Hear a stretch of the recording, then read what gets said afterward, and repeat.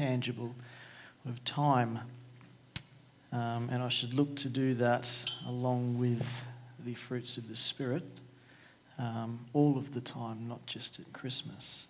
Now, I focused on that because of the verse in Matthew 19 where Jesus tells the rich young man, if you would be perfect, go sell what you possess and give to the poor, and you will have treasure in heaven. And come, follow me. And when the young man heard this, he went away sorrowful, for he had great possessions. And what I love about that passage is how Jesus focuses on what the young man in that instance, but what we are to do. And James focuses quite clearly on this as well. When he writes, what good is it, my brothers, if someone says he has faith but does not have works? Can that faith save him?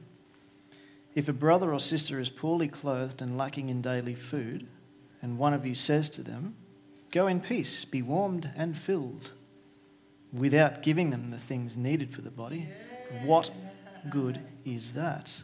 So also faith by itself, if it does not have works, is dead. So the idea that we need to do something isn't mine. It's quite clearly expressed in Scripture. We need faith and works. We need to repent of our sins. We need to believe in Christ, pick up our cross and follow Christ daily. We need to give of ourselves. However, this is Christmas time. Yeah. It is. And what happens to me when Christmas season rolls around is that I get a little bit cynical. And I can hear you all thinking, you, Steve? Cynical? Not at all. I figured I would either get laughter or the sounds of crickets with that. Laughter works. The fact I'm cynical about something probably doesn't surprise anybody at all. Two things. Firstly, the attempt to remove God from Christmas. We want nothing to do with God or Jesus or church or religion, but if you don't mind, I will take your public holiday. And secondly, the attempt to counteract that with the over-religiosity of Bible bashing everybody until they are quite aware that Jesus is the reason for the season. See, I think both of them miss the point. And I do understand where the Bible bashing comes from, but I think that we as Christians have a very important role in the representation of our faith, particularly at this time of the year. So I found myself reading an opinion article, which is something that I tend not to do very often because I'm quite sick of reading opinion pieces by self-righteous cultural Marxists who tell me that my opinion is wrong. I'm very sick of reading that. On news.com.au, which is hardly a known bastion of journalistic proficiency, by Joe Hildebrand, someone I quite freely admit I don't know much about. So, he commenced with a joke. How do you know if somebody is a vegan? Don't worry, they'll tell you.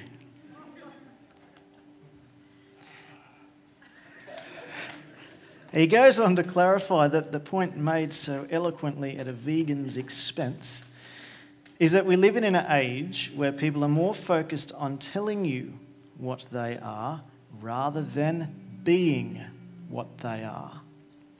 Now that comment interested me. Hildebrand examined two recently released films. He looked at the latest in the Terminator franchise and he looked at the reboot of Charlie's Angels. And both of those films had vast resources poured into their creation and their promotion, yet commercially performed very badly. And I will preface this with saying I have seen neither. So if you have and think that they need to take their place in cinematic history of some of the best things ever created, that's fine. I haven't seen them, okay? I'm merely sort of paraphrasing what was written here. Regarding the Terminator film, actress Linda Hamilton stated that 3 female leads were cast, quote, to service a story about 3 women that would feel true to every generation of women watching them on screen. And Charlie's Angel actress, Kristen Stewart, stated, again I quote, I feel like we present a pretty diverse array of human beings in the movie. We were all able to bring a really truthful presence. Now quoting from the Hildebrand article, earnestly prattling on about truth and diversity is nauseating at the best of times, but trying to claim you're doing a service to truth in a sci-fi fantasy about homicidal robots is a level of pretension only Hollywood could muster. There is also something especially boring and mindless about the notion that just because a movie has a powerful female in it, that it must therefore be about female empowerment, or that because it has a diverse cast, that it is about embracing diversity. It is the equivalent of a comedian talking about jokes instead of telling them.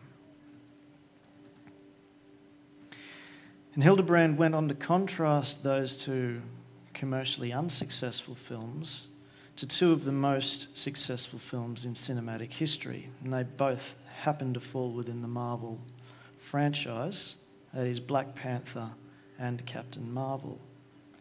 And Black Panther is the highest earning solo superhero film within that franchise, also one of the highest earning of all time. And Captain Marvel earned more revenue than the first 2 Captain America films, the first and second Iron Man films, all 3 Thor films, and both of the latest Spider-Man. And the success of these films was not due to them making some sort of social statement.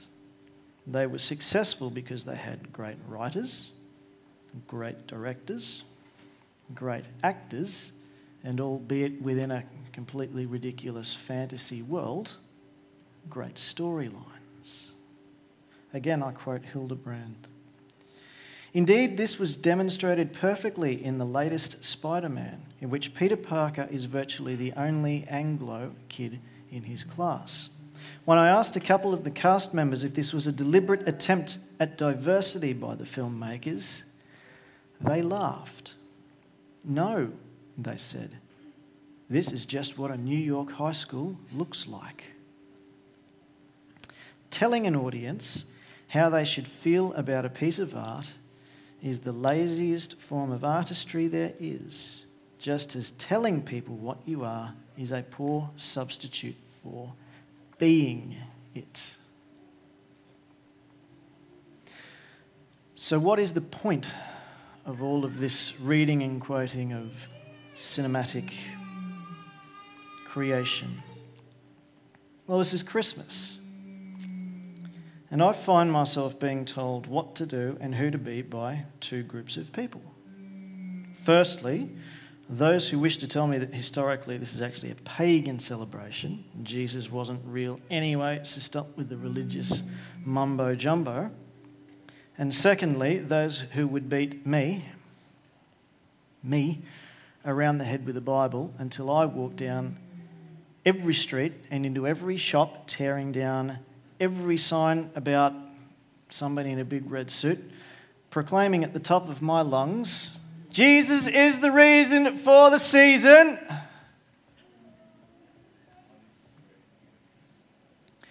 Anybody heard of Father Bob Maguire, Catholic priest from Melbourne? Yeah. Quote, it's why the least we can do at Christmas is to make a stranger smile. And it's still the best gift you can give anyone.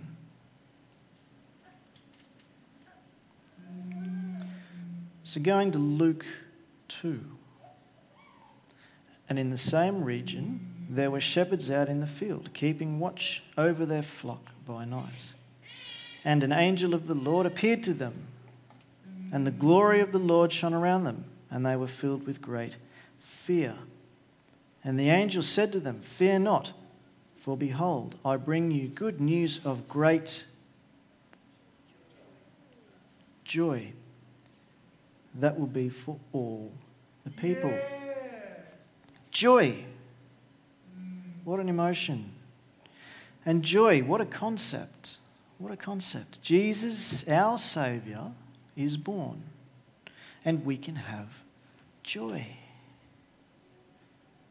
We'll just hold on to that thought for a moment, because if I go back to Chronicles, then shall the trees of the forest sing for joy before the Lord, for he comes to judge the earth. Oh, give thanks to the Lord, for he is good, for his steadfast love endures forever. Nehemiah.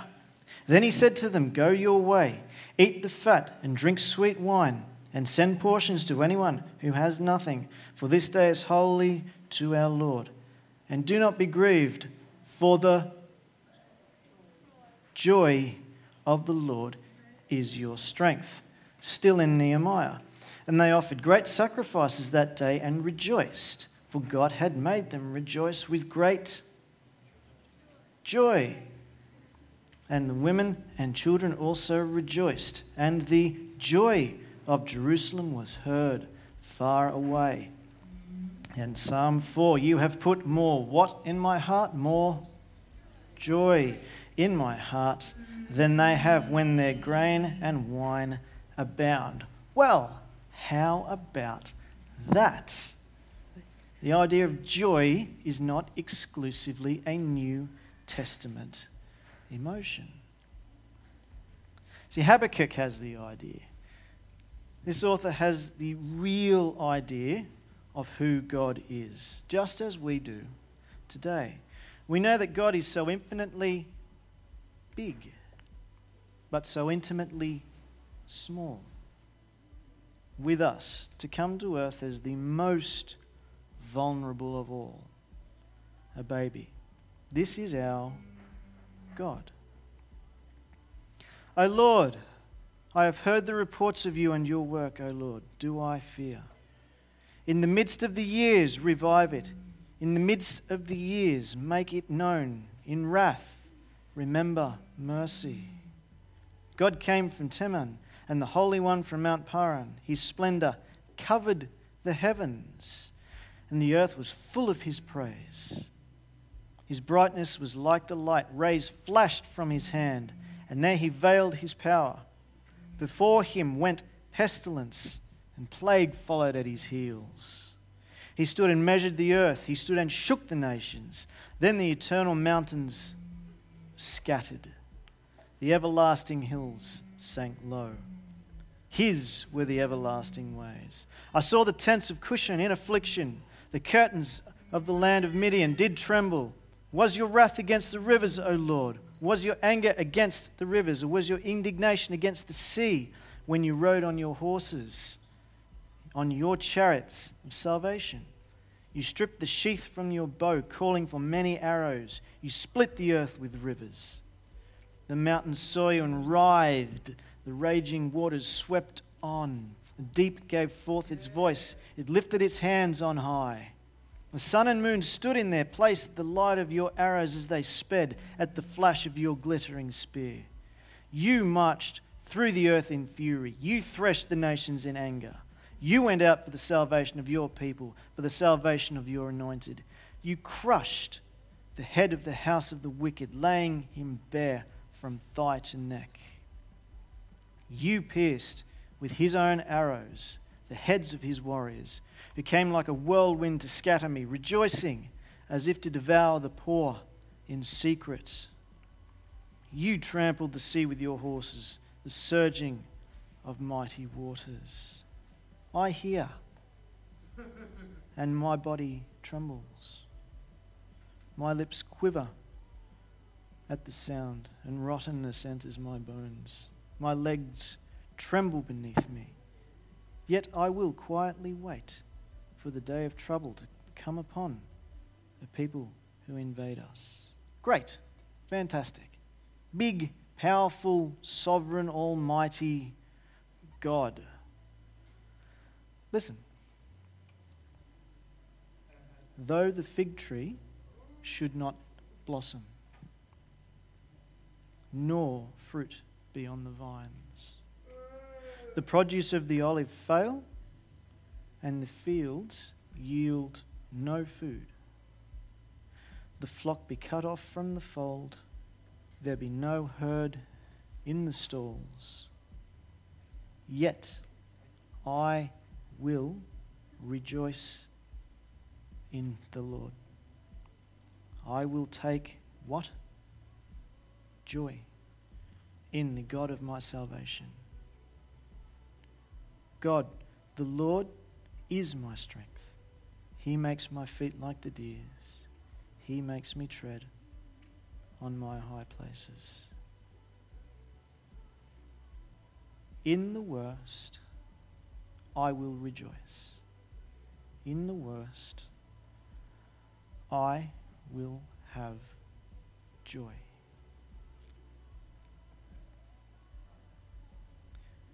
And what this does is remove all false doctrines from the equation. One aspect of what prosperity gospel teaches us is that we never experience sadness or grief, etc. But that's not true. Listen to Jesus in John 16. Truly, truly, I say to you, you will weep and lament. Not you might. Not there's a possibility that it might. You will. It is a certainty that you will weep and lament. But the world will rejoice. Not the world might rejoice. The world will rejoice. You will be sorrowful. Not might. You will be sorrowful. But your sorrow will turn into joy. When a woman is giving birth, she has sorrow because her hour has come. But when she has delivered the baby, she no longer remembers the anguish for joy that a human being has been born into the world. Now, I'll just point out that those of you who have given birth, I'm not the one saying that you don't remember the pain of childbirth. That's Jesus saying that. So don't throw things at me. It's written there. Take it up with him. So also you have sorrow now, but I will see you again, and your hearts will rejoice, and no one will take away your joy from you. Specifically, verse 33. I have said these things that in me you may have peace. In the world you will have trouble or tribulation, this translation. You will have. But take heart, I have overcome the world. Paul in 2 Corinthians wanted his audience to be completely and wholly aware of his suffering. For we do not want you to be unaware, brothers, of the affliction we experienced in Asia. The affliction, not the mild inconvenience, the affliction. For we were so utterly burdened beyond our strength that we despaired of life itself. We were that afflicted, we wished we could die. Indeed, we felt that we had received the sentence of death. That does not paint an uplifting picture of what he was experiencing. But that was to make us rely not on ourselves, but on God who raises the dead. He delivered us from such a deadly peril, and he will deliver us again. On him we have set our hope that he will deliver us again. Remember that this is the same person who in Romans wrote, I have great sorrow and unceasing anguish. Unceasing, as in never ending. There is no end to the, not sadness, not sorrow, but anguish. I have great sorrow and unceasing anguish. I have never ending. There is no end to the turmoil that I am feeling in my heart. Yet a few books later in Philippians says, rejoice in the Lord. How often? Always. And he repeats it. Again, I will say, rejoice. In the worst, I will rejoice. In the worst, I will have joy. At Christmas time, I won't bash people over the head with a Bible. Rather, I will be joyful. That is why the least we can do at Christmas is to make a stranger smile. And it's still the best gift you can give anyone. What shop are we going into? Smile at the person who serves you. That might be the only smile they receive.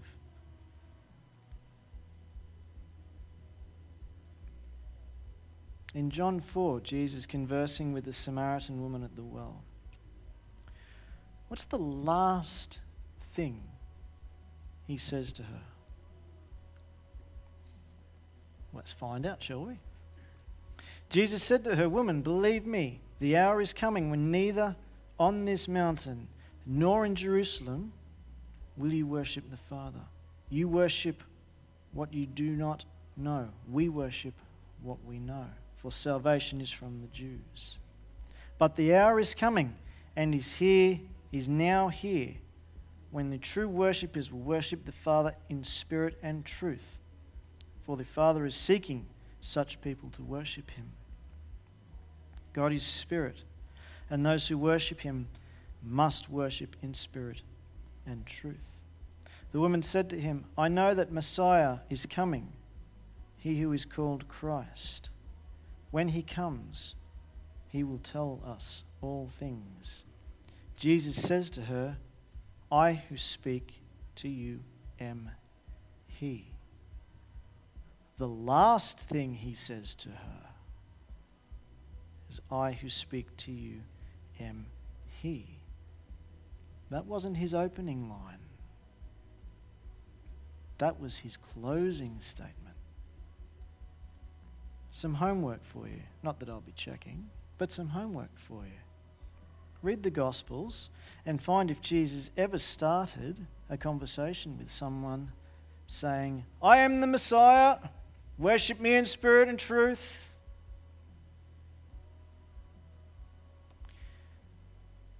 If I focus on merely telling people what I am, Jesus is the reason for the season, am I really being Christ-like? After all, the Lord is my shepherd, I shall not want. He makes me lie down in green pastures. He leads me beside still waters. He restores my soul. He leads me in the paths of righteousness for his name's sake. For even though I walk through the valley of the shadow of death, even though I walk, I'm not running, I'm not sprinting, I'm not jogging, I'm walking. So slowly through the valley, the bottom of the shadow, no light, of what? Death. I will fear no evil, for you are with me.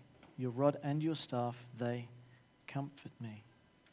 You prepare a table before me in the presence of my enemies. You anoint my head with oil. My cup overflows. Surely goodness and mercy shall follow me all the days of my life, and I shall dwell in the house of the Lord forever. I must embody a spirit of generosity, tangible and intangible, and a spirit of joy. After all, when their fig tree didn't blossom, there was no fruit on their vines. Their olives produced nothing, and their fields were bare. They had no flock or herd. When they wept, when they lamented, and they had tribulation, when they had great sorrow and unceasing anguish, when they were burdened beyond their strength and despaired of life itself, and when they walked through the valley of the shadow of death, they rejoiced. They had joy. Now replace the words they and their with I or my. When my fig tree doesn't blossom, when there is no fruit on my vines, my olives produce nothing, my fields are bare, I have no flock or herd, when I weep, when I lament, when I have tribulation, when I have great sorrow and unceasing anguish, when I am burdened beyond my own strength, when I despair of life itself, and when I walk through the valley of shadow of death, I will rejoice. I will have what? Joy. The band could come back up, please. Therefore, since we are surrounded by so great a cloud of witnesses, let us also lay aside every weight and every sin which clings so closely, and let us run with endurance the race that is set before us, looking to Jesus, the founder or author and perfecter of our faith, who for the what? For the joy that was set before him endured the cross, despising the shame, and is seated at the right hand of the throne of God. Therefore, let us be grateful. Let us be grateful for receiving a kingdom that cannot, not won't, can't, it cannot be shaken. And let us offer to God acceptable worship with reverence and awe, for our God is a consuming fire. The reason for Christmas on its own is worth celebrating and being joyful for. Jesus came for us. But we don't joyful just at Christmas time. We need to be joyful all of the time. Rejoice in the Lord how often? Always. Again I say, rejoice.